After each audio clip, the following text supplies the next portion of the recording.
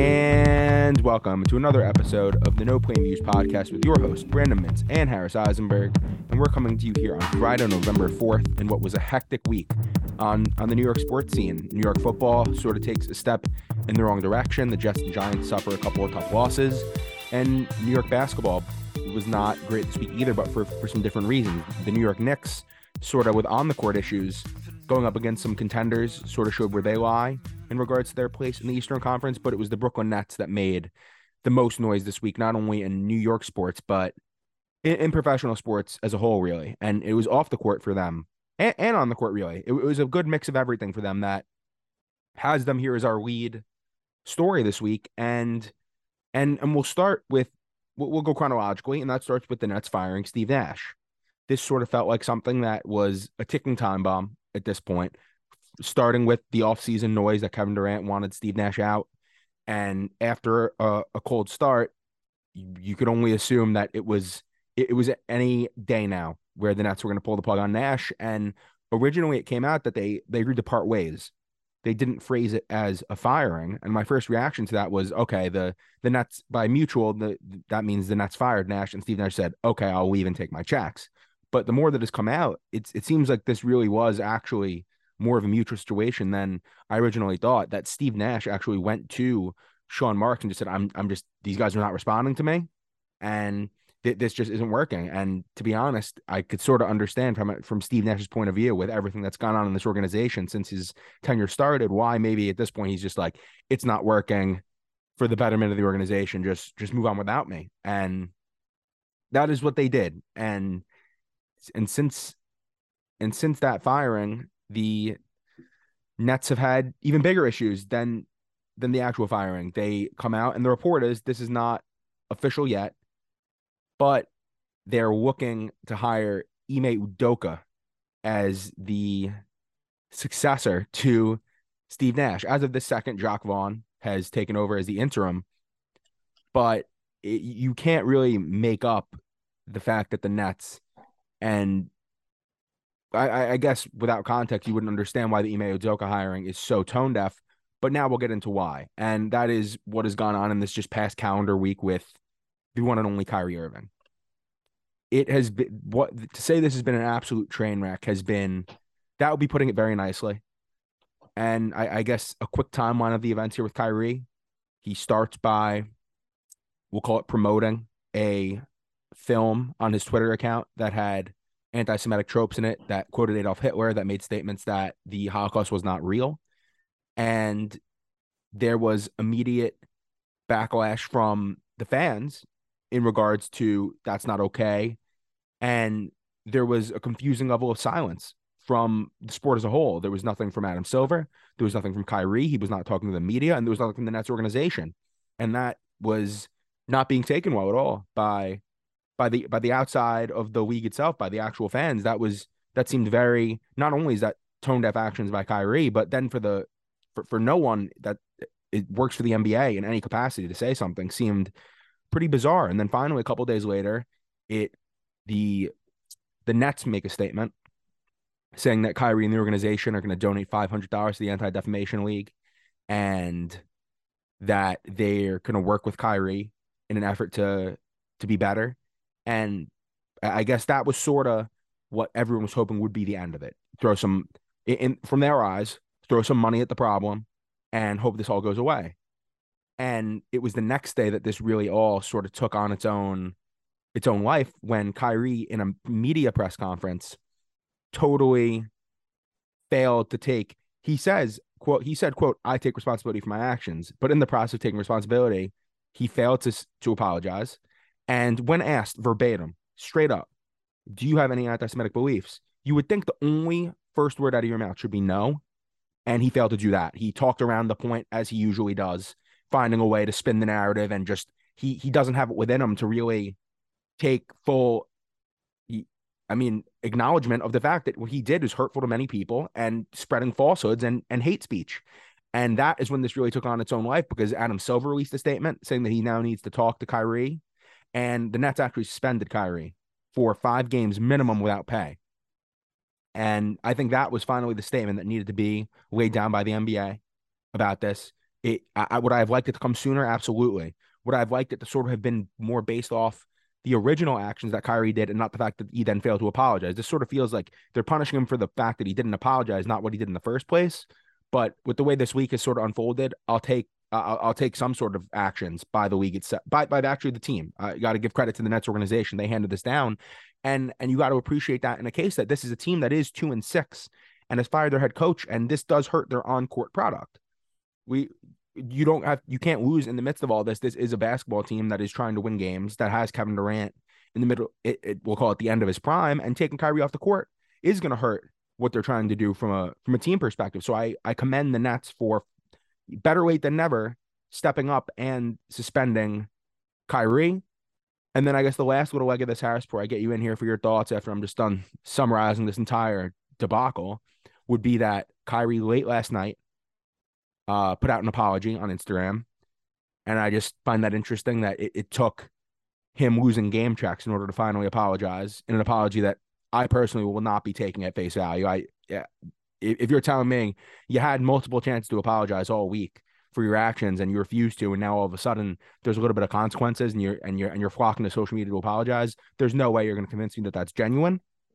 And then the Anti-Defamation League actually turned down Kyrie's $500,000 because they said they could not in good faith take this money that they do not believe is going for the right reasons. They clearly saw what everyone else saw, which was Kyrie deflecting and not not apologizing in his first many opportunities to do so.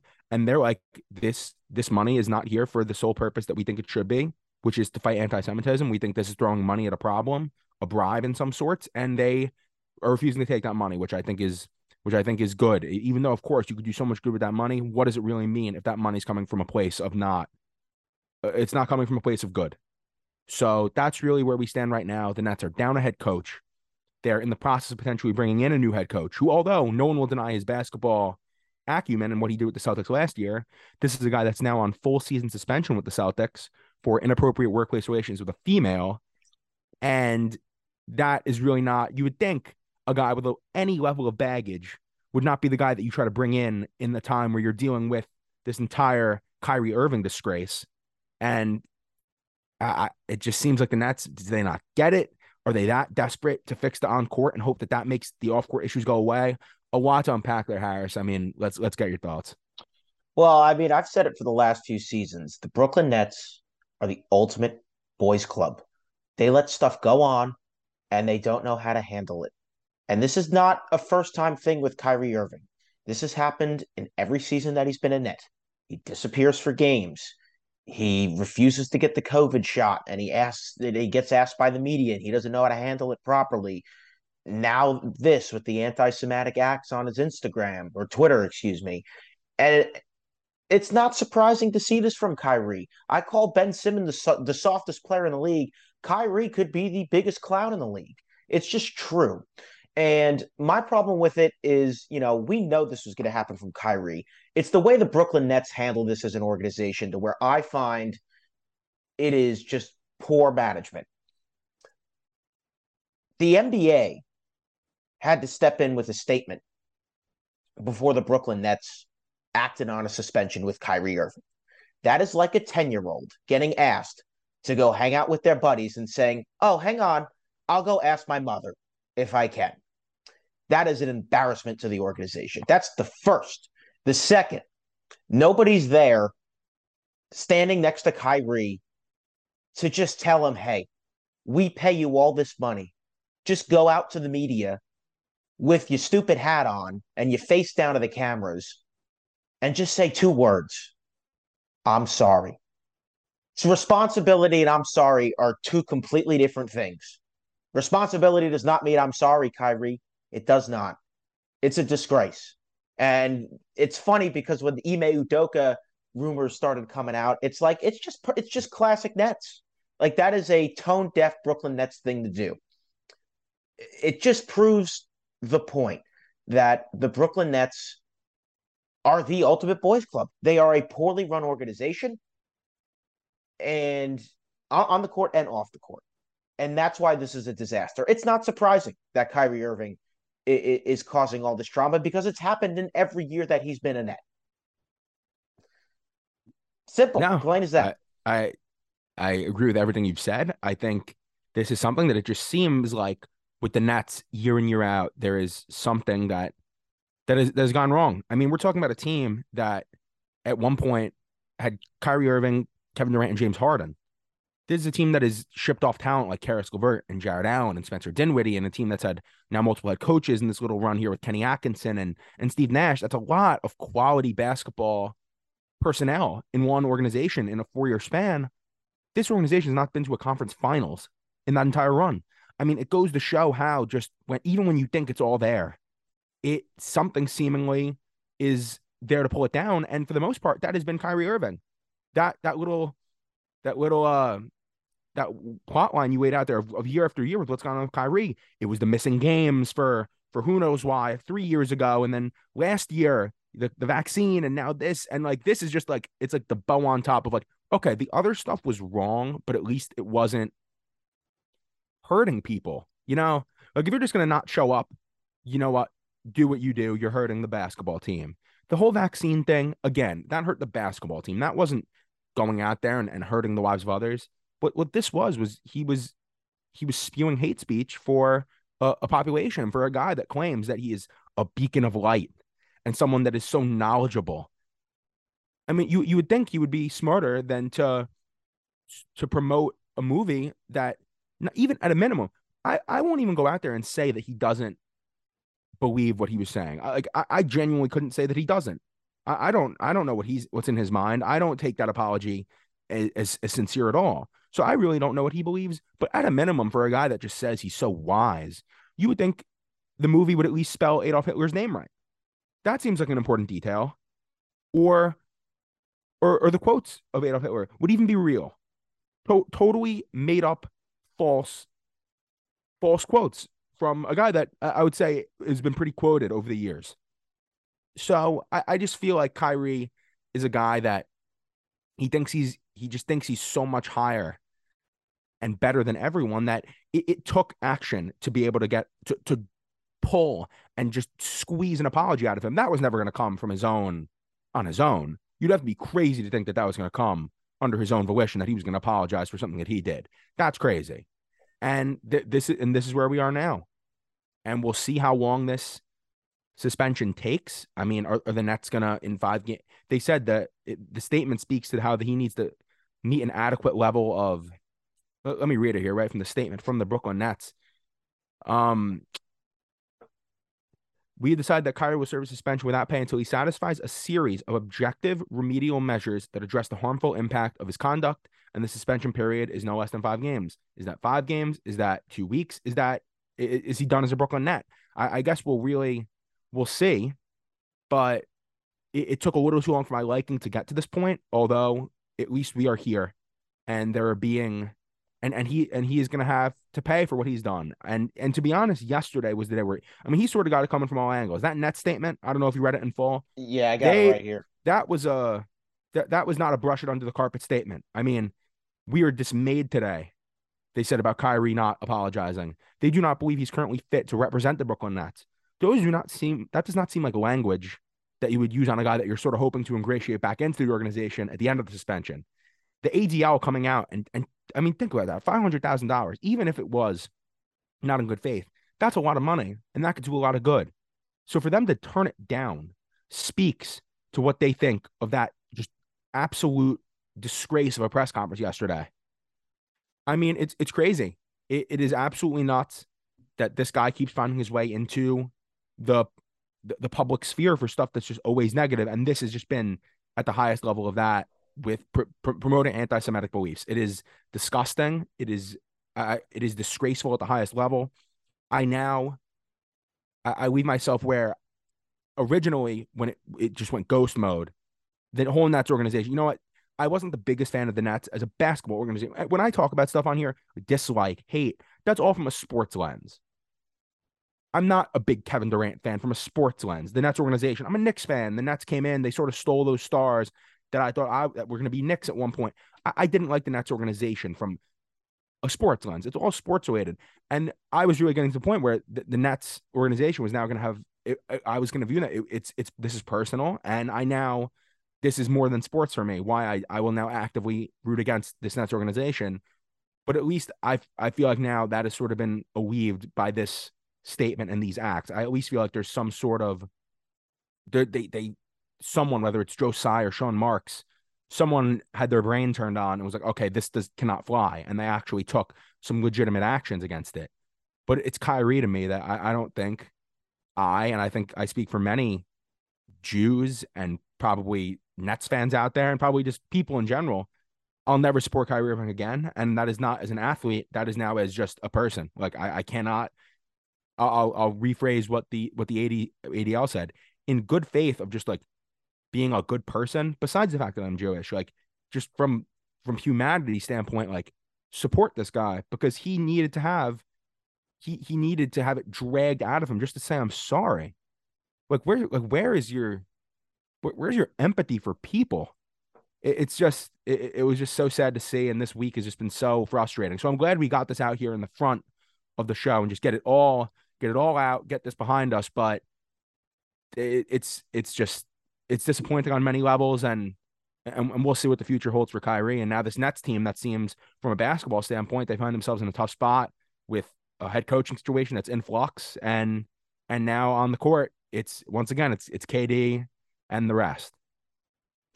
Yeah, and look, as someone who is Jewish as well, it's you can't root for Kyrie Irving as a human being. There's several points I want to make, and I want to bunch them up because we've talked about this for a long time. I mean, how tone deaf can you possibly be to say something like that in Brooklyn, where there are probably the biggest Jewish communities in the United States? Now, I just want one quick thing, just for context purposes. He technically didn't say anything. No, He he did not never say anything. said out of his mouth anything that was being promoted in that film. Now, what he did do was he liked that film, and by doing that, you were bringing that to your millions of followers, and in essence, that is a form of promotion. You are saying, "Look at this." You are bringing eyeballs to it, and when the eyeballs are going to see things that are blatantly false and hurtful to a community, that is not okay. You said, I just wanted to clear that up. He did not say anything, but the point still stands, of course. Yeah, and Kevin Durant said something, I think it was this morning, where it's like, the media made it a big deal. Yeah, the media is supposed to make it a big deal because it's New York. And that's what you got yourself into. And the difference between the Nets and the Knicks organizations, as you were kind of alluding to there, Brandon, is this. When's the last time something like this, drama wise, off the court, happened with a player on the New York Knicks? Can you recall the time? Because I really can't. I You mean, would probably know better than I would, but yeah, I mean, from a perspective of hate speech, I can't say I remember one, and I would like to think if that happened with the Knicks, there would be swifter and more severe action. But I mean, like, I'm not going to go out there and say, oh, yeah, the Knicks are this perfect organization with no drama. I mean, that's not true, but it typically is more from a basketball lens. yeah. So my point is this. There is no drama with people posting things on social media and saying things to the media with the New York Knicks because the New York Knicks, no matter the mediocrity that they've gone through on the court, are still a first-class organization that know that they represent New York. The Brooklyn Nets, all they clearly care about is going out there and finding guys to try and win basketball games. There is no empathy for anybody. It's really disgraceful what they're doing as an organization as a whole. And for someone who just came from working in a big league organization, you get trained on this stuff. Like, just know better. It sucks to see it. I mean, a 30-year-old human being that is just drama filled. And it's sad because we said it last year. Look at the career that Kyrie Irving could have had if all the off the court stuff was just thrown away. It's sad. It is sad, and now it's just like I want to give credit to the Nats for what they did, but then it's like you're going to bring in Ime Udoka, and like that's just such a slap in the face to They everyone. had It's to like, have the NBA come in first before they made the suspension. yeah, I mean, That bothers me the most. I think of all of it. I mean, well, I mean, the Nets suspended him. The NBA didn't. So I Right, but mean, the NBA made the statement first before the Nets had to come out and take action for it. right. The NBA was like, well, I think in order, it was like, it was the Nets' first statement with the like, they're going to give the money. And then it was like the NBA was Adam Silver was like, okay, like this is not working. Like we're going to have to talk. And then the Nets, it was after that press conference yesterday morning is what Yes. just, it was throwing gasoline on the flames. That is what it was just like, this dude. I mean, you said it before. You don't even have to mean it. Put your head over your hat down over your eyes so no one can see your smug little face and say, I'm sorry. You don't even have to believe it. You could have said it and this whole thing could have went away. But you're so ignorant and uninformed and narcissistic that you couldn't even do that. So that's where it stands. We'll see if this whole Udoka situation actually comes through. I mean, it's not like there aren't established, credible, respected NBA head coaches out there available for hire that could actually bring a little bit of stability to a situation that has not been stable since this entire era started. I mean, Quinn Snyder is available. Guys that we've seen, Mark Jackson, Jeff Van Gundy. I don't know if those guys want this job, to be fair. But I have a hard time to believe that one of those guys, it's not like there aren't plenty of previous NBA coaches that could at least bring this thing together and maybe try to get the most out of this team the rest of the way. And we'll see. Again, I'm not saying Udoka is not fit for the job itself because he definitely is from a basketball standpoint. We saw what he was able to do with Boston last year, but it's almost just like you feel like, how do the Nets continue to make these decisions knowing the way it's going to look from the outside? And maybe they don't see it. Maybe they just think, okay, like they'll appreciate us bringing in the best basketball guy. But I don't think bringing in a guy on full year suspension for questionable relations with a female inside the organization was the way to go here. But that's what the decision that it looks like they're going to make. Nothing official yet. But this next season's on the ropes, no? I mean, they're 2-6. Who knows? Could Kevin Durant really step up here and again make his trade demand and put a little more pressure this time? I mean, who knows? It's And, not pretty. and now everyone's favorite net Ben Simmons is hurt. So it's Yeah. he's going to miss 2 games. He's not even going to travel with the team. Dope. But I mean, that's just a disaster. It's a disaster what's going on with the Brooklyn Nets. And, thinking back to our Eastern Conference picks, I'm actually kind of surprised at myself that I didn't pick them just a little bit lower because I just had a feeling that something was going to happen. And we'll see how that all shakes out at the end. But again, can you bet against Kevin Durant? No, but there's no Kyrie for right now. There's no Ben Simmons for right now. The rest of the team has struggled. There's no head coach. Boys Club. Yeah, My they could idea. never be. You can't write them off because No, Kevin Durant is still employed by this team. Like you absolutely. cannot write them off. But it, it's it's been tumultuous, Yeah. and we'll see if they're able to pull themselves out of it. I mean, I can't say that I feel great that they will, because this is just, I mean, they've just dug themselves in a hole now, basketball wise and off the court. That it's just I can only imagine the conversations going on in that locker room today. And I Like, feel like Kevin Durant is just at a point where he just doesn't want to deal with this anymore. Like he's the most professional superstar on that team, obviously, and he doesn't want to deal with this. He didn't and sign up to play with Kyrie Irving for this. he's the most professional superstar on that team, and that's a guy that's had burner accounts Yeah, and has done his fair share of questionable things right. when it comes to basketball. So that goes. I tweeted this yesterday, and I just found it interesting. Like, Kevin Durant, whatever, he went to Golden State after getting knocked out by them in that playoffs when he was with the Thunder, and in my mind, that was the weakest move I've ever seen a player make since I've followed sports. I've never seen a weaker move than going to an established team that just won 73 games that knock you out, and you're like, I'm just going to join them and call it a day. Like, that to me was just so beyond weak from a basketball standpoint. And whatever, he goes there, he wins 2 championships, gets his 2 Finals MVPs, great. It it's crazy that the even more mind blowing decision was leaving that situation. You left a team, a fantastically run organization with structure, from Steve Kerr as the head coach to Steph Curry as the co-star in this case, in the midst of a dynasty, the team up with Kyrie Irving. And since then, it's been nothing but headaches. It's been nothing but early playoff exits. I mean, that is going to be, when we look back at just careers for the all-time greats, which Kevin Durant is clearly, I mean, he's already there and he's on track to be in a pantheon of NBA players, NBA scorers more specifically. That's going to go down as an all-time blunder, leaving Steph Curry for Kyrie Irving. No? Yeah. Oh, absolutely. 100%. I mean, you go from an organization that is all basketball. You don't hear a thing. You don't hear a peep from Steph Curry. You don't hear a peep from Klay Thompson. Yeah, Draymond Green punches his teammates, but you know what? He still wins championships. But it's no end here. New York is clearly a place that, only the very few can handle.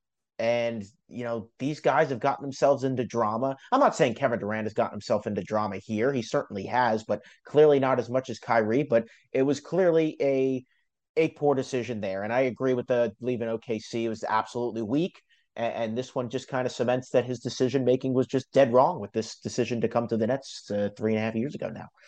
And I think that is where we will leave this Nets conversation at. I think we've given enough breath to Kyrie. And to be honest, I really hope now that this comes down to the fact he's going to serve whatever the suspension is, and then this could just sort of be over. I hope now the only stuff we hear from this is the positive things that come from this, whether it be the Nets' $500,000 donation to the ADL, and hopefully the steps that Kyrie takes to get better. But like, I want all of the negative light that's coming out. I just hope this was like, I hope the suspension and the apology is like the end of that, and now it could just move forward. Because like honestly, it's just frustrating to hear, and I'm frankly done with it. So I'm glad we can move on there to now some teams that we also don't have great things to say about, but at least it's due to the on the field play. And we have to start here with the New York Jets in a game that we said was so important from the light that New England is a team that has owned you, that you have not beat in many, many years. And you had a chance here at home to really exercise some demons of Jet past. And that just frankly did not happen. I mean, this game, man, was so winnable. The Patriots did absolutely nothing that made me think, wow, how are we going to keep up with this? How are we going to stop this? And it almost felt like we were rocked into a trance that was like quick drives, punts, letting the Patriots eat some clock. And it was just like, we got absolutely nothing going. And to be honest, besides the one, obviously everyone's going to look back at that John Franklin Myers penalty that negated a pick six. That we can't deny how huge that was. You pick that ball gets picked off and ran into the end zone with no flags, and it's 17-3, and you sort of feel like you're on cruise control the rest of this game. But Franklin Myers commits a roughing the passer, something I feel like it's those roughing the passer, it's those selfish penalties from pass rushers that have been killing the Jets this year and taking away big game-changing plays. But if you watch the game, that lone incident was not the reason why the Jets lost the game. This one was all on Zach Wilson. And we were going on and on last week about how without Breece Hall, this team is going to need an offensive spark. And where's that going to come from? It's not going to be James Robinson and Michael Carter. Those are nice running backs that will give you something. But the engine of this Jets offense now is going to need to go from the run game to the passing attack. And that is Zach Wilson. And in his first big test against the Bill Belichick defense that made Sam Darnold see ghosts a couple years ago in a big divisional game here at home, Zach Wilson fell flat on his face. And he showed everyone what Jets fans have known to be his fatal flaw for years. And that is the inability to read when a play is dead and then dispose of the football in a way that does not result it in the other team's hands. And it was time after time, drive after drive on Sunday that Zach Wilson turned what should have just been throws out of bounds. I mean, even if it's a third down, I mean, the field position in this game, I think what I heard was that the Patriots' average field position to start drives in this game was the best from their perspective. It was the best field position of any team in any game this year. I mean, they had three instances where they got to start the drives in great field position just due to the three interceptions Zach threw. And then you throw in a shanked punt here, some bad kicks. And the Patriots were just starting the ball, whereas the Jets were starting within their own 20 every drive. The Patriots, it was one first down, and we're already on the Jets side of the field. It was unbelievable. And Zach's decision-making was a huge part of that. And it's got to change. You're not going to win NFL football like that. It's just not going to happen. I don't know whether he probably felt a little extra pressure with Breece gone, and he probably felt that this was his first chance. Okay, they're taking the training wheels off. Let's do this. Let's show them what I'm all about. Number 2 pick, I got this. And it blew up in his face. And it's been the one thing that I would say I've never once worried about Zach's arm talent. that is there. If you watch him throw a ball, you know the arm talent is there. He can throw from different angles. He has good zip to his ball. He can throw the thing deep. His mobility is there. One thing that I give Zach credit for is, I mean, whereas we felt like we had a statue in the pocket in the first couple weeks with Joe Flacco, I mean, Zach does not take sacks. He has a knack and an instinct to avoid the pass rush. He is great at getting out of the pocket and really not taking those big negative plays. But what comes with that is then you have to be able to realize when, okay, I dragged this play on long enough. I just got to chuck this thing out of bounds. And two of Zach's picks, one of them was rolling out toward the sideline in a ball that looked like he was trying to throw it out of bounds. It doesn't get out of bounds, and the guy keeps his feet in bounds, and it's picked off. And then the other one was a classic case of hero ball where he chucks the ball in the 4-on-1 coverage on Tyler Conklin.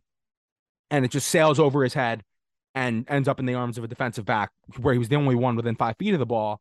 And it's just like, you're like that, like those are game killers. That is never going to fly. And unless he changes, it's hard because he's a second-year QB that in reality, due to injuries, he's really played roughly a full season of football. But it's games like that make the fan think, is this the guy?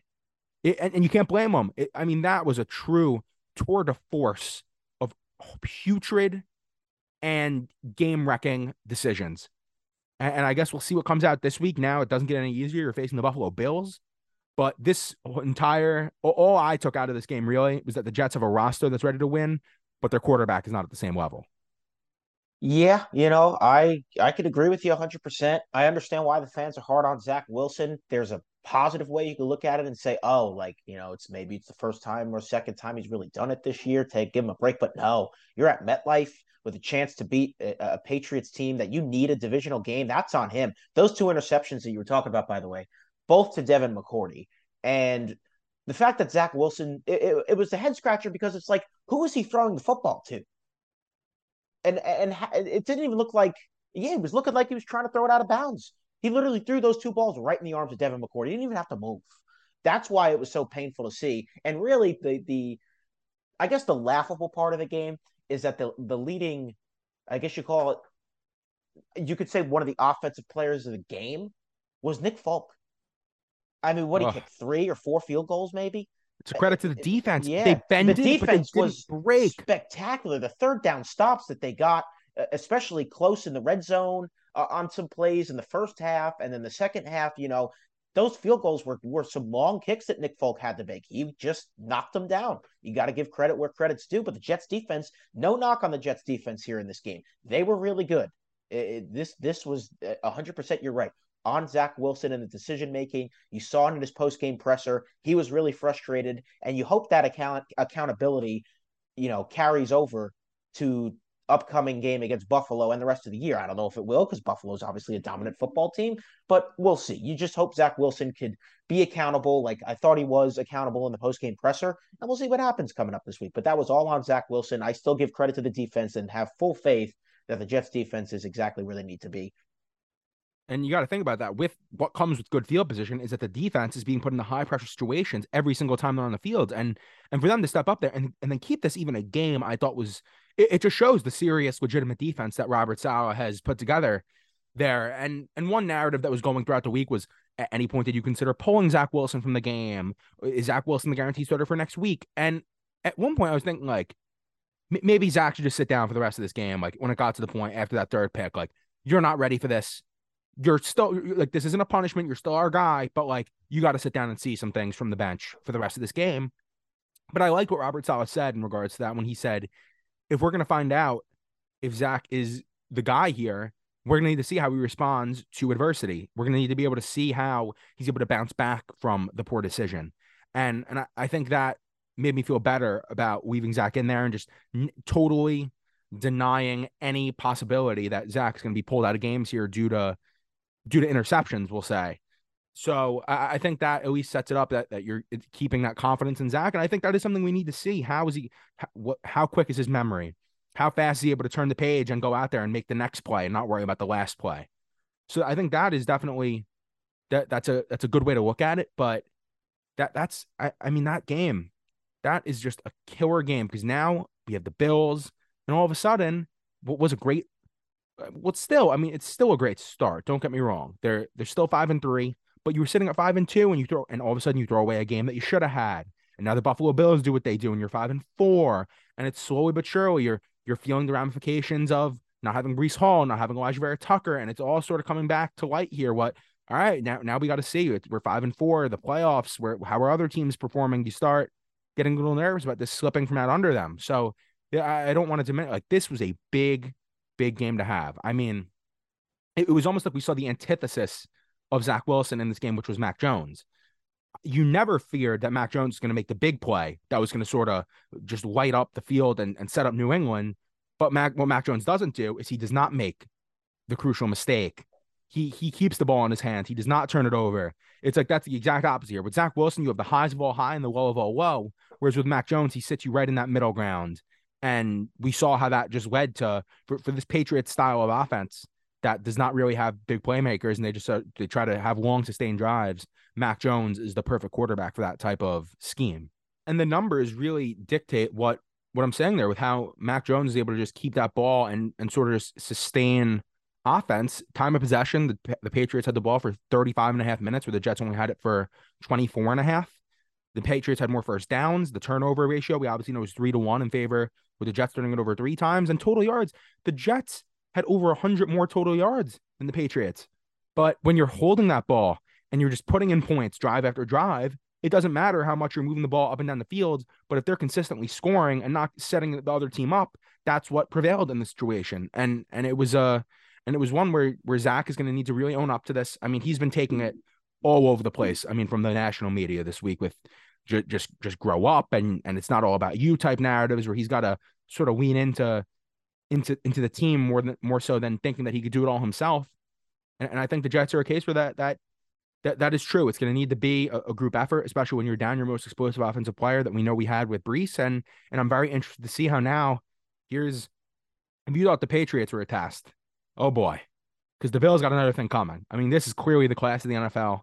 They allow the least points, the average points per game to opposing teams, and they have an offense that is absolutely explosive with Josh Allen and Stephon Diggs. So we'll see what this brings, but I mean, all eyes are going to be on Zach this week, because if he makes that boneheaded turnover that has seemed to just get Jets fans ready to yank him out of the games himself, this would not be a good timing for that. We're really going to need to see Zach buckle down and play a tighter brand of football. We don't need to see the big play.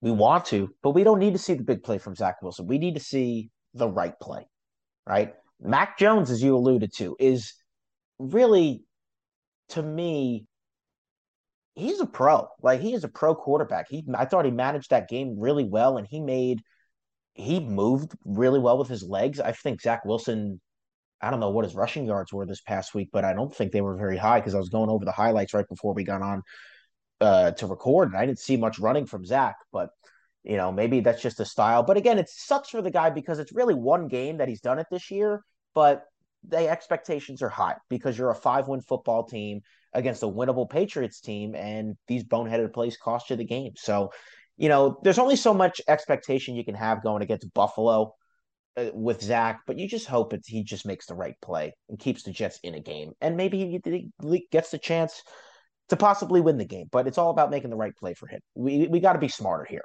That's what it's all about. I mean, Zach was it felt like Zach was too busy rolling out left and right than being able to run forward, because the pass rush is always there. And credit to Zach, he has a good way of eluding up oncoming defenders, and that's a good thing. But you can't then negate that positive trait with the negative trait that is, once you avoid the defenders, you're turning the ball over. That is a net negative. So you can't be doing that. I mean, when you look at some other guys, I guess not Zach Wilson related, just to touch on a couple other guys, Garrett Wilson had a really nice game. 6 catches for 115 yards. It was nice to see him really get back involved. I mean, with no Corey Davis, we knew someone was going to need to step up, and Garrett Wilson did that. I mean, we have Denzel Mims sighting. Who would have thought after all this? Denzel Mims, he only had 2 catches, but for 76 yards. He had a nice catch by the sideline for a big gain. And it's come out that the Jets are really planning on heavily involving Denzel moving forward. So I'm excited to see that. I mean, he's deserved the opportunity to come here and get some looks. But I think something that sort of that has now become more notable is Elijah Moore. And the NFL trade deadline is passed, and Elijah Moore is still a New York Jet. And it was just confusing to me. I mean, whatever, he doesn't dress for that first game after he demands the trade. That's fine. Let him clear his head. And if you want to make a statement, sure, you made it. But then for Elijah Moore to get one target in this entire game, that didn't make sense to me. Like, are you trying to like cause an issue here? I mean, like, you can't convince me that Tyler Conklin could get 10 targets, but Elijah Moore can only get one. You just can't make me believe it. So unless there's something going on there that is a little bit more behind the scenes than we know, I mean, Elijah Moore is a good player. We've seen it. He's talented. So for me to think that he is getting one target all game now, especially now that we know he's going to be a part of the Jets. I mean, he did not get traded. Joe Douglas made it clear they were not going to trade him, and they followed through with that. He's on the team here. And Corey Davis was out last week. Corey Davis is going to be out again this week. So when are we going to see the Jets actually make an effort to go get Elijah Moore the football? I mean, I love Garrett Wilson, and we want to keep seeing him, but after him, the next best, most dynamic playmaker we have is Elijah Moore. So let's go. Get on the ball. Start scheming some stuff. Whether it's screens or just work him, get the ball in his hands and see what happens. And I think the Jets got to go out of their way now, especially that even the concept of him not being on the Jets anymore, at least for this year, is done. Like, that's it. He's going to be here. You got to get him more involved because it's a combination of he wants more involvement, and the Jets are going to need him here. We need, without Breece and now no Corey Davis this week, like, we need someone to go get the ball in their hands and do something with it. And there's not many more guys that I feel confident in doing so than Elijah Moore. Got to get it cooking there between Zach and Elijah. Yeah, you mentioned the full team effort. It's got to come from everybody. If one guy's getting 10 targets and one guy's only getting one, well, you're just not really setting yourself up well for what is really this Jet identity of playing football. I feel bad for Elijah Moore at this point. I mean, not the postseason, the post-game presser on Sunday. I don't know. I don't get the ball. It's true. He's not wrong. Can't be mad at the guy for saying the truth. So it's frustrating. He's a good talent, and he could really help this team. I'm just kind of confused if that's a political thing that's going on inside the locker room. I would hope it's not, because the Jets are clearly not uncovering that rock that it is. But whatever it is needs to be resolved, because this guy could be a big game changer with the ball in his hands. Absolutely. And then I guess just the last testament to the defense here. I mean, they had 6 sacks and an interception. They were everything you could have asked for. And it was ultimately the offense and mainly Zach that was not able to come through in this game. So we'll see. Buffalo, massive game here. Buffalo has not won a division game yet. The only division leader right now that has not won an in-division game. They lost to the Dolphins earlier in the year. The Buffalo Bills are very well aware that the Jets are sort of riding a high this season, and they're going to want to put a stop to that. They want to assert their dominance. And that starts with the AFC East. And they're always going to be playing up for division games. And the Bills have been sort of running over everyone that's come in their path so far. So it's going to be a big one. I think it's very fair to go into it with the expectation that the Jets are not going to win this game, most likely. But what you're really going to be looking at is, how does Zach respond, and how does he look? I think that is going to be the number one takeaway from this. And if he goes out there and makes a couple more boneheaded decisions, I think it's only gonna ramp up the pressure and the outside noise. So we know that he is going to be locked in, and hopefully he's able to step it up there. I mean, it's funny, for a game that was Zach Wilson's career high passing yard, 355 and 2 touchdowns. It's all great until you have the 3 picks that totally bring down everything that he was doing. So that's where it lays at in Jets land. And anything else you got on the Jets here this week, next week? No, I mean, you're right. It's an unrealistic expectation for the Jets to win. And honestly, yeah, they said it at the end of the broadcast. Zach's numbers were really padded in that game. The 3 picks should not be overlooked. A couple fourth quarter drives, yep, that sort of just padded those stats. But I think run on the catch and run right at the end as well. Yeah. I mean, it was one of those that we saw the issues there, and they're going to need to be fixed, because if not, there's going to be problems, and you really have to start questioning whether or not Zach is the future franchise quarterback of the New York Jets. But with that, we will move on here. And next on our docket of teams that frustrated me on the New York sports scene is the New York Knicks. And the last time we spoke, we were praising the Knicks' good start and taking care of teams that they were supposed to do, and how they had an upcoming test coming up with some good teams playing the Cleveland Cavaliers, the Atlanta Hawks, teams that are supposed to be contenders, and teams that are ones that the Knicks theoretically should be competing with. And it was in this stretch, they also played the They're coming up here. They have the Philadelphia 76ers, Boston Celtics, and Minnesota Timberwolves. So more games against teams that should be playoff bound. But it was these two teams specifically that did things in the offseason that the New York Knicks didn't. They went out and traded for proven star talent. The Cleveland Cavaliers, as we know, went out and got Donovan Mitchell, and the Atlanta Hawks made the trade for DeJounte Murray. Two guards coming off all-star appearances that have been impact players at the NBA level. And the Knicks opted to not go that route. We heard all offseason about this Trevor trove of assets the Knicks have, whether it be all these picks and the young talent. And the Knicks are sitting here still in the 2022 season with all of that, not having made a big move for a star. And I think that is clearly what is holding this Knicks teams back. I mean, they are unable to combat another team when their star has a big game. I mean, we've seen it just in these last two games specifically with Donovan Mitchell and DeJounte Murray, and it hurts even more because those are the two guys that the Knicks actually had a chance of getting. And I think that is going to be a microcosm of what is a lot of frustration for the Knicks this year when playing teams with star power, because they're not going to be able to stop it. I mean, you have a guy like Donovan Mitchell drop 38 and absolutely torch you on the offensive side of the ball. And what are the Knicks able to do? They don't have a guy that can go out there and match that type production. The Knicks right now are the only team in the NBA without a 20-point scorer, a 20-point per game scorer. And that is just what is the biggest issue for the Knicks team, in that they lack star power in a league that is driven more than any other sports league by stars. When another team's star is out there dominating you, what do you have to throw back in their face and be like, okay, here's our equalizer? It doesn't exist. It's not there. And don't get me wrong, Jalen Brunson has shown he's a nice player. RJ Barrett, we're still waiting for that big fourth-year leap that we were hoping to see after the contract extension and the 20-point per game season last year. Julius Randle looks a little bit better than last year, but if they're all good, 3 goods does not equal a great in the NBA. A great equals a great. And there's no way to match the production of a star if you don't have one. And we saw what stars were able to do next. I mean, DeJounte Murray, 36 points, 9 assists, 5 steals. That is domination on both sides of the court. That is a two-way star impacting the games at every level. And it was just like, we already knew the Knicks.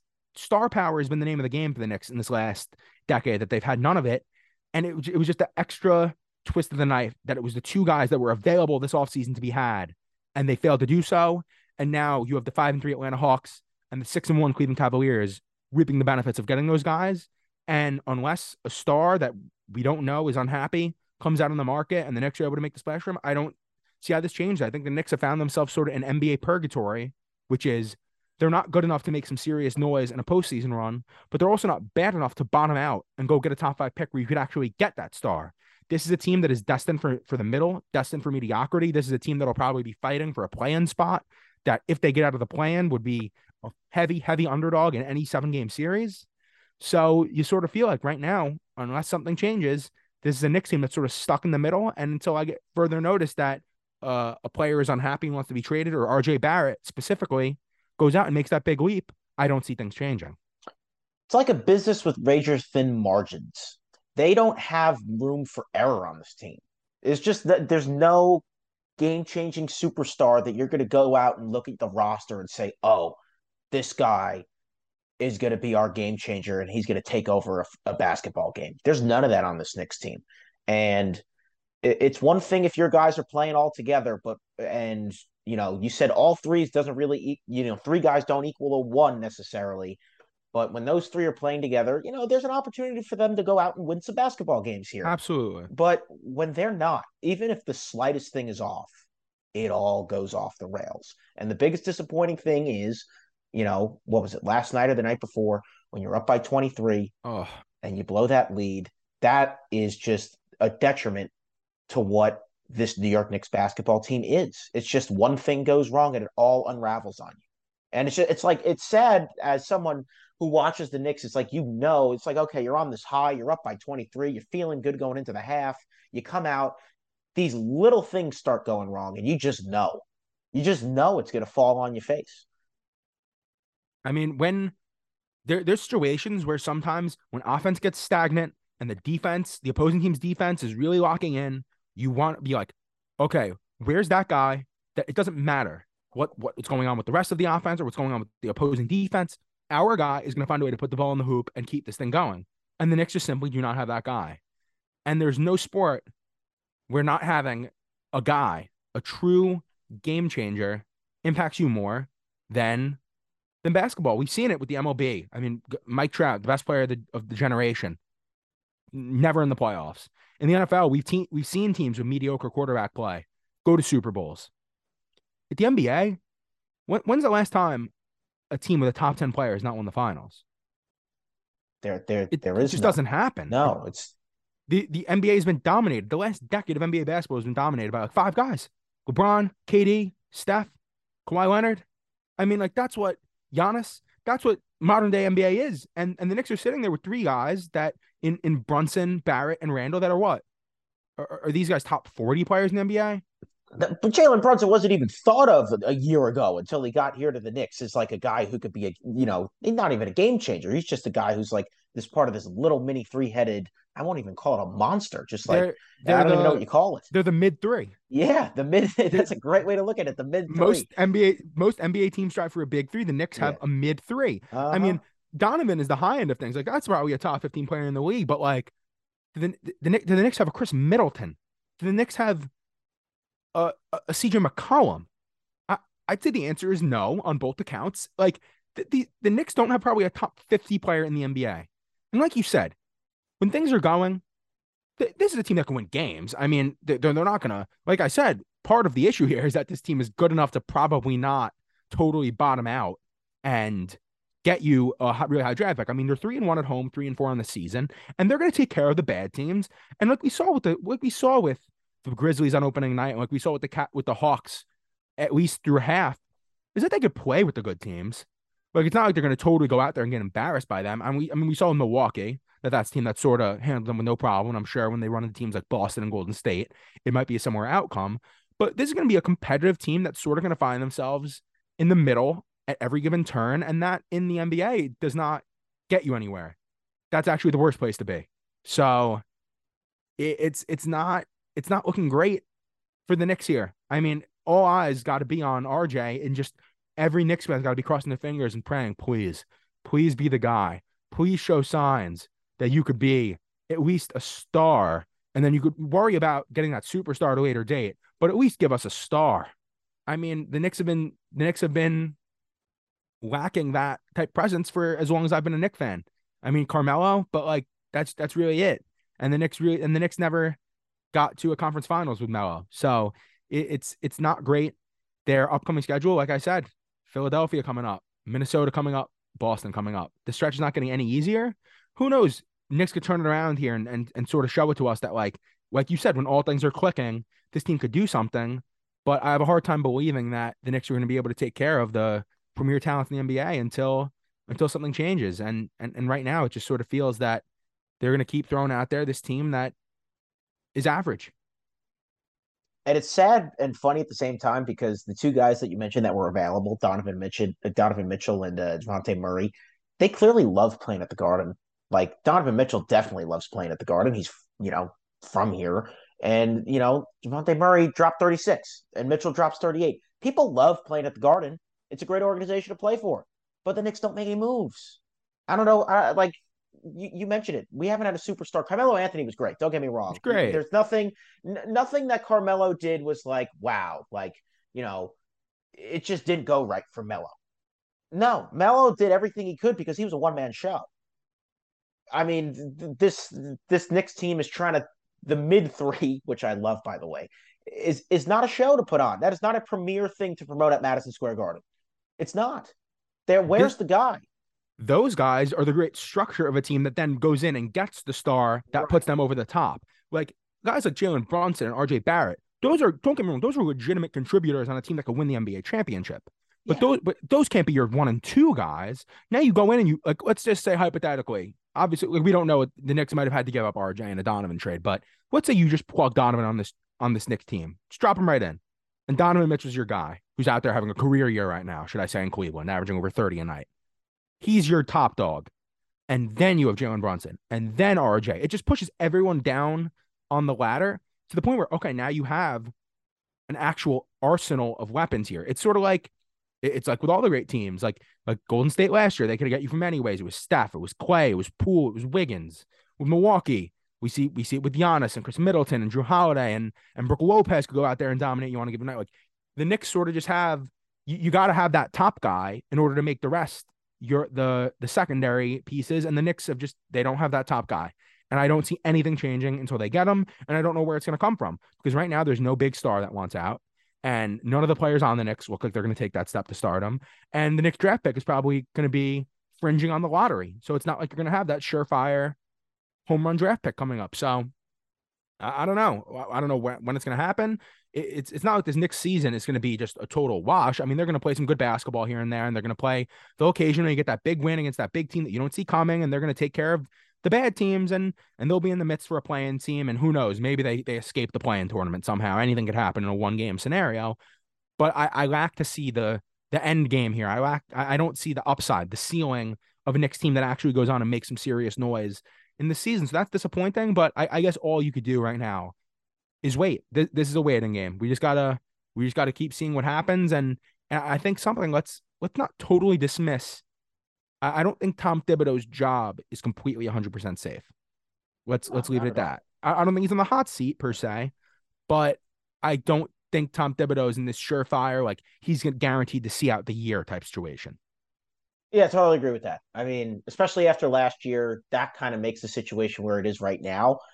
If it's 2 years consecutively, like they can't prove anything with this roster, I think after what Tibbs did in the COVID shortened season, it might be time to move on. And maybe, I don't know, guys like playing for Tibbs. I think Tibbs is one of those guys, though, where the NBA is starting to change into this new style game, and Tibbs has been around for a long time, and maybe his style just doesn't resonate here. Who knows? But, he could definitely change it in one flip of the switch. But right now, yeah, I agree with you. It's definitely not safe. He's definitely not on the hot seat. It's still early. Who knows what'll happen. I'm interested to see how it plays out for the Knicks. It's just a shame that things have sort of went exactly to what we thought this Knicks team was. They're better than the bad teams, but they're not as good as the great teams, and they're just stuck in that middle ground, which is, I mean, we keep saying it. It's not where you want to be in basketball. So we'll see. It'd be nice if the Knicks could at least go out there. I mean, originally there was when the MSG, the Knicks MSG Twitter account tweeted, it was next 5 games at Cleveland versus Atlanta, at Philadelphia versus Boston, at Minnesota. How many wins do they take? And I tweeted 5 playoff bound teams coming up. You're fine taking 2, but 3 would make this a success. And so far they're 0 for 2. So I think the odds of them rattling off 3 in a row here against these teams with 2 of them on the road is pretty unlikely to make it a success. But could they salvage this? Can you somehow take 2 out of 3? The 76ers just lost James Harden for a month. That game just becomes more winnable. The Timberwolves have not clicked as well as we thought they might have this early. So maybe there is a window here to go in and steal a couple games. And I mean, I'm not going to eat my words. This is how I feel about this Knicks team. And I think over the long run, that will prove to be true. But could they at least give you something to hold your hat on that they were able to take care of a couple of these teams? I think that would be nice for them to salvage this stress, but I don't have a reason to believe why they would. I mean, at this point, you want them to take one of these next 3. So that's the upcoming stretch of the Knicks. That is where they sit, and I think you got to just really not hold out hope for something to change for the Knicks long-term outlook to change. But on the day in the day out, they're going to be a competitive team. There's no denying that. They're not. They won't get rolled over for the most part. But if you're dreaming of Knicks playing in high-level playoff basketball games, I think you got to take a step back on that for the time being. So that's where we'll leave it with the Knicks. Then the last team here that we haven't hit on yet it's the Giants, and I don't think there's a lot to really go into here.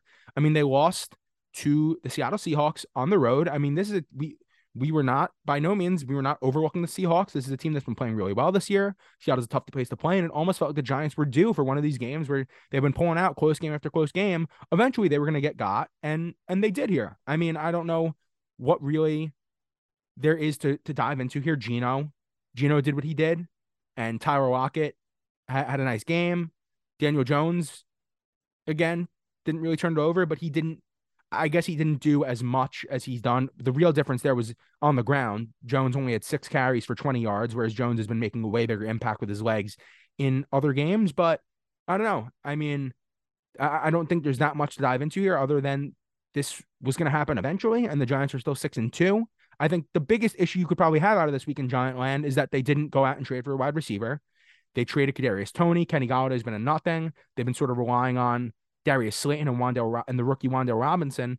There was rumors that they were interested in guys like Jerry Jeudy and Brandon Cooks. That didn't happen. I'm not going to hammer the Giants for not trading draft picks for a receiver. In reality, this is a team that no one expected to be here. So I don't blame them for keeping a long-term look on this team and saying, let's hold on to our draft capital. There's no need to go all in on a year that took us by total surprise.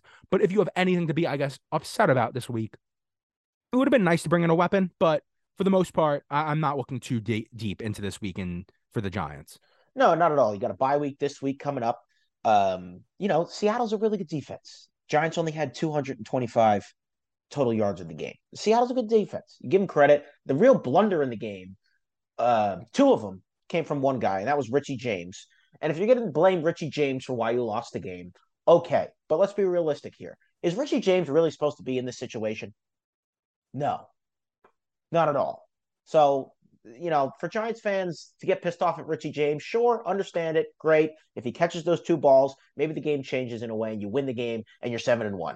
But let's have a little credit here to what the Giants have done. They're 6-2. They went into a hard place to play. Geno Smith was playing well. Daniel Jones, no interceptions, but by no means was really good. 17 of 31, okay. But a couple drops, a couple big drops by Seattle receivers. This game could have been even worse. I mean, they threw some balls that should have been caught, but and the Giants were due for a stinker. So you go into the bye week, you let that reset, let Brian Daboll do his thing, and you come out. You got winnable games coming up. Detroit's coming up. I know the Commanders are coming up as well. They've been hot though. They've won 3 in a row. So those are 2 winnable games, especially that Detroit game, and we'll see what happens. There's not really much to touch on there except. They needed somewhat of a reality check. I think the fans needed somewhat of a reality check. Now you go into the bye week and just reset everything. Turn the page, keep it rolling. Things are good in Giant Land. I think it was clear that in Joe Shane's comments, he is viewing this as still something that needs to be built up. And although, again, it would have been a nice locker room morale and fan base boost if they went out and got Jerry Jeudy. But what we saw, the going price was for a young, somewhat proven receiver and a guy like Chase Claypool being an early second-round pick. I don't think that would have been a good decision by the Giants to go up and give a pick that could be in the 30s for a guy like. I guess in the Giants' case, they've already won enough games. Like a pick in the 40s or 50s for Jerry Jeudy, that might not have made the most sense. So I think the Giants just keep going what they have. They're sort of playing with house money this year, and I think the expectation still remains the same. This is a team that it will be a big building block step to make the postseason. I don't think anyone has them going into Dallas and winning a playoff game. But if this team just made the playoffs, that would be a win in its own right. So the Giants sort of had what was coming eventually for them, and you don't look too much into it. So that's where we leave with the Giants. But the NFL as a whole just had a pretty awesome trade deadline. I feel like, the NBA obviously has a bonkers trade deadline, and the MLB has a big one too. The NFL has always been a more calm, tame deadline where big players are typically not moved, but it was active this year. It was fun. It was nice to see some actual impact players moved at the deadline. So, none of them were regards to the Jets or Giants, but we like to touch on league-wide stories here. And I think this trade deadline was notable enough to really, I'll give it a quick run through. I'm not going to go crazy here, but touch on the big trades. You had TJ Hawkinson traded from the Lions to the Vikings. An intra-division trade of a starting offensive weapon. That was interesting. The Lions add some draft capital. They now have stockpiled more and more picks for this upcoming draft. And at the end of the day, Hawkinson's a free agent at the end of next year. And is he enough of a game-changing tight end to make it worth paying? If you're the Lions, probably not. The Vikings are off to a great start this year. Add another weapon for Kirk Cousins. You put him out there with Thielen. You put him out there with Jefferson. I think this is one of those trades that made sense for both sides.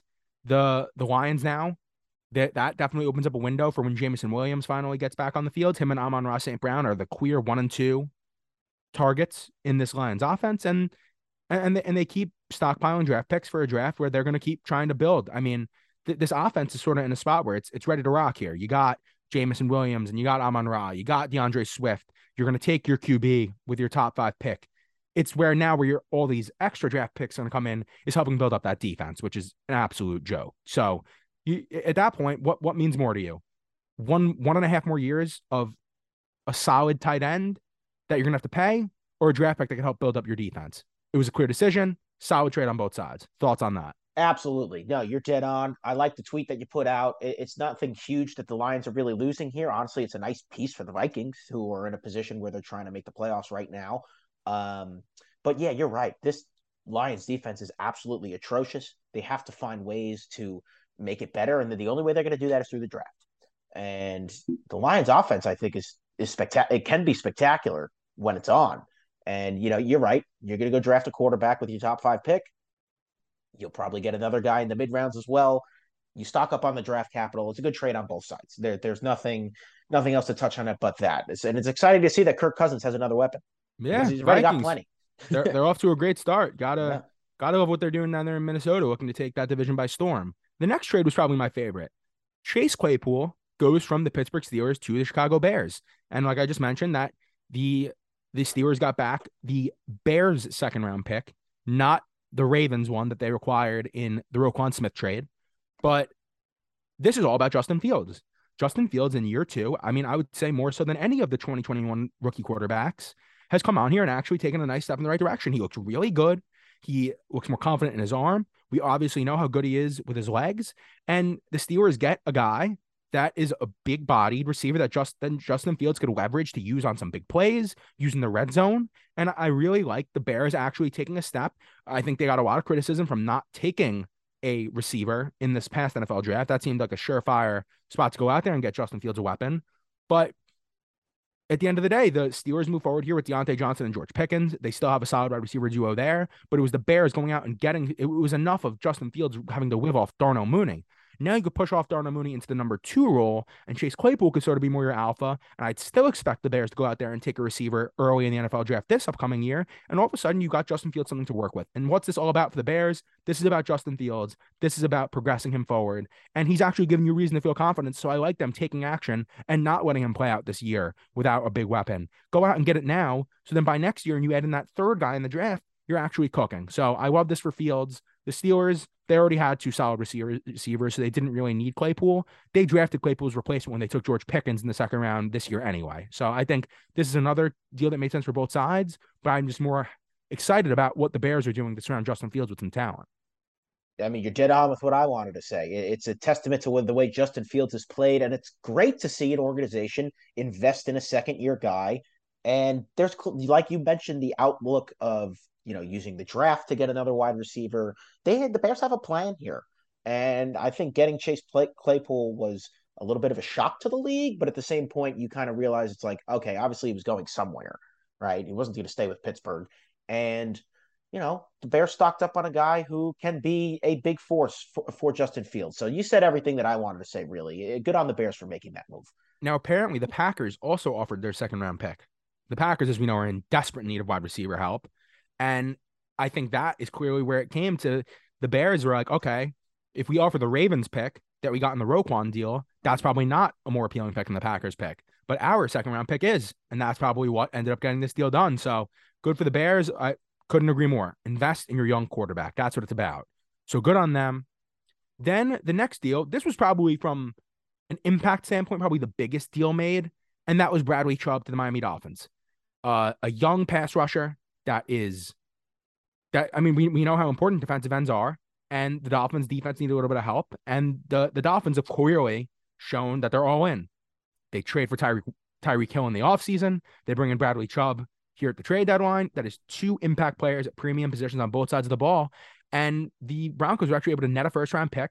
The Broncos desperately obviously could use that draft capital, considering they just gave it all up to get Russell Wilson. So if you're the Broncos and you didn't really want to give Bradley Chubb that huge contract that good defensive ends get, it's another one that made sense. The Dolphins are all in on this year. This is a team now with some huge expectations, and they help their defense. The Broncos bring back some draft capital. They obviously committed a huge contract to Randy Gregory in the offseason anyway. So it's not like they're totally without a good veteran pass rusher. So I like this deal. I think, again, it's one that served both sides and sort of speaks to the directions that they're going in. The Dolphins, they already locked up Bradley Chubb. They gave him a 5-year, $119 million contract extension with just over $63 million of it guaranteed. So they obviously knew, if we're going to give a first-round pick for this guy, we're going to want to keep him around, and they've already done so. So I think that just further justifies giving up that first-round pick serious. Like, Like that's an impactful draft pick. And the Dolphins go out there and help their team this year while also keeping them around long term.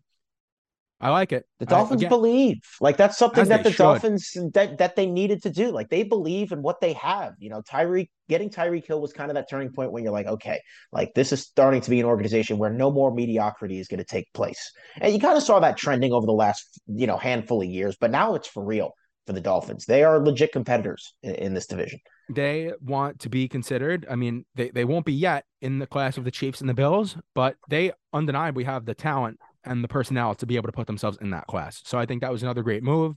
Those are probably the three most notable trades of the deadline, and a deadline that actually gave some excitement to football fans. So I think I definitely want to touch on that. And with that, let's do what has been an interesting ride for me specifically, the no point pick segment. I cannot hit a 3-point pick if my life depended on it. The 2 and 1 point pick, rattle them off. We're cooking. It's the 3-point pick that has just been killing me. And it's sort of like the reverse where you always hit your 3-point pick and you're not as good with your waiter picks. But at the end of the day, this is about hitting the high point picks. And that is what's helping you here in the standings. So, I mean, it's right now, you further extended your lead with another solid week.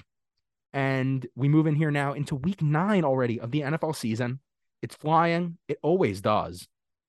But it's getting into that point of the season where now, if Harris, you continue to extend your lead, you currently lead 26-20 after hitting 2 of your 3 picks last week with 3 and 2. I 2 of my 3 as well, but it was my 2 and 1 point pick. Jets plus 2.5 really dug it in there. Just as if it wasn't bad enough to have to deal with that as a fan. The no point pick segment, I had to eat that too. So Harris, we're already running.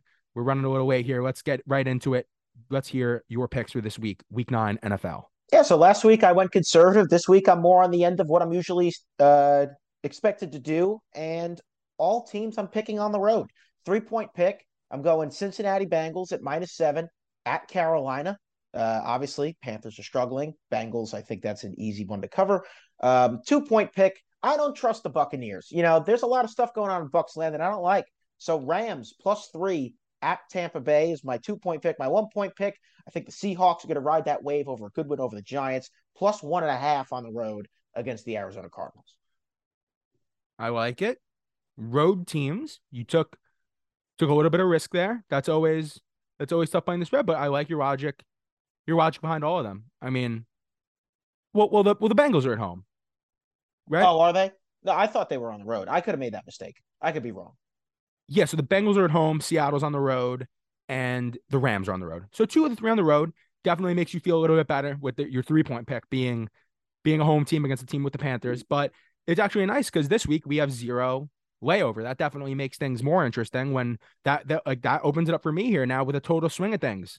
We could, if I run the table and you miss out, it's a tie game again. So that's big for me, knowing that we don't have any carryover there, because I don't like reacting to your picks. I like to stay strong with what I have, even if there's some carryover. I'm not trying to play it like that. But for this week, we have 3 totally different teams. So I will start here with my 3-point pick, and that is the Baltimore Ravens -2.5 at the New Orleans Saints on Monday Night Football. The Saints have been very disappointing this year. They just put Michael Thomas on the IR, and the Ravens have sort of been picking up steam here. They had Roquan Smith. I know they lost Rashad Bateman for the year, but it's not like Rashad Bateman was really doing much anyway. So as long as Mark Andrews is healthy and they're able to get Roquan Smith on the field this week, I think 2.5 win by a field goal. I know it's on the road, but the Ravens are really strong. We know how I feel about them. So I'm rolling with them for my 3-point pick. Dolphins are my 2-point pick, -4.5. I think they should be able to, again, riding the high of getting Bradley Chubb, getting Jeff Wilson to go in that running back room with Raheem Mostert. I mean, they're at Chicago. So this is a team that I just praised for getting Chase Claypool. But I think at the end of the day, as much as I like what Chicago's doing, the Dolphins are a different tier. That's an all-in caliber club. So I'm going with the Dolphins -4.5 at my 2-point pick. And then lastly, this one might come as a little bit of a shock, but I'm going to go with the Titans here.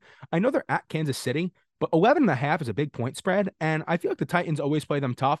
That's a solid team. The Titans are not, I don't expect them to win the game by any stretch, but like 11.5 is a lot for a team that I think could, if Tennessee's going right, they're going to dominate the clock. They're going to use Derrick Henry to really run the ball, and I think they might be able to keep this thing within reach. But I'm leaving that as my 1-point pick because on the off chance that the Chiefs just do what they do and blow them out, it won't hurt me too much. So that is the no-point pick segment for week 9 in the NFL. What an episode. I mean, I knew there was going to be a lot to dive into. And I'm glad we were able to get it all in there, hopefully in a clear and concise way. So that's all we have for you on this episode of the No Plain Views podcast. We appreciate your guys' support. We're looking forward to another great week of New York sports. And with that, I am Brandon Mintz. And I'm Harris Eisenberg. New York sports continue to heat up, and thank you for listening to No Plain Views.